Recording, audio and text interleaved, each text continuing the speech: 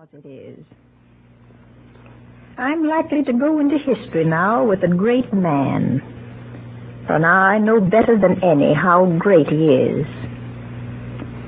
I'm plain looking, and I have a sharp tongue, and I have a mind that doesn't always go in his easy high way.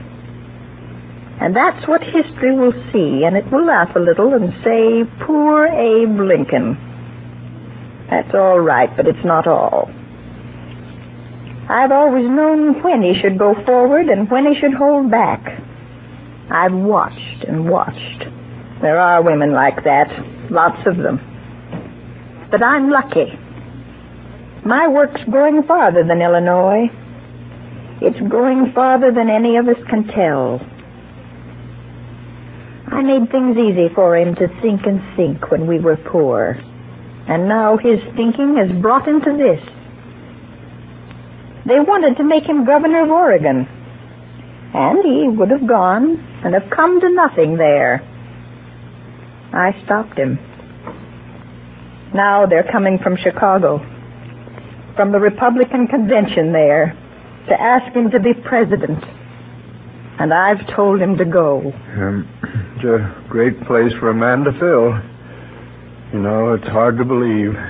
When I think of the times I've sat in this room of an evening and seen your husband come in, ma'am, with his battered hat and tie falling off the back of his head, and stuffed with papers that won't go into his pockets, and God darning some rascal who done him about an assignment or a trespass, why, I can't think he's going up there into the eyes of the world. Well, Mary. How do, Samuel? How do, Timothy? Good evening, Abraham. Good evening, Abraham. Well, we'll be going. We only came in to give you good faring, so to say. Great word you've got to speak this evening.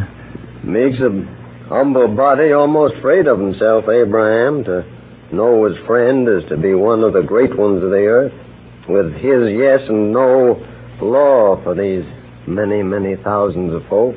Makes a man humble to be chosen so, Samuel. So humble that no man but would say no to such bidding if he dare. To be president of this people, and trouble gathering everywhere in men's hearts. And it's a searching thing. Bitterness and scorn and wrestling often with men I shall despise, and perhaps nothing truly done at the end. But I must go. Samuel, Timothy, let's glass that cordial, Mary, before they leave. Who may that devil smudge that girl? Susan Dennington. Where's that darnation cordial? It's all right, Abraham. I told the girl to keep it out. Oh, the cupboard's choked with papers. Here you are. Poor hospitality for whiskey-drinking rascals like yourselves, but the thought's good. Don't mention it, Abraham. We wish you well, Abraham. Our compliments, ma'am.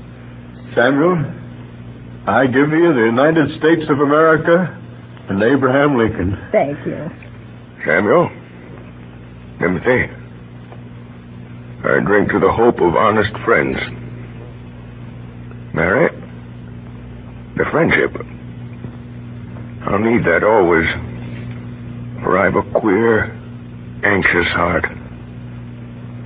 Give you the United States of America. Well, good night, Abraham. Good night, ma'am. Good night. Good night, ma'am. Good night, Mr. Stone. Good night, Mr. Cutler. All right, Samuel. Good night, Timothy. Thanks for coming. You'd better see them in here. 5 minutes to 7. You're sure about it, Mary? Yes. Aren't you? We mean to set bonds to slavery. The South will resist. They may try to break away from the Union. If the Union is set aside, America will crumble. Saving of it may mean blood. Who is to shape it all if you don't? There's nobody. I know it. Then go. Go. The gentlemen have come. I'll come to them. I'll send them in. Abraham, I believe in you. I know. I know.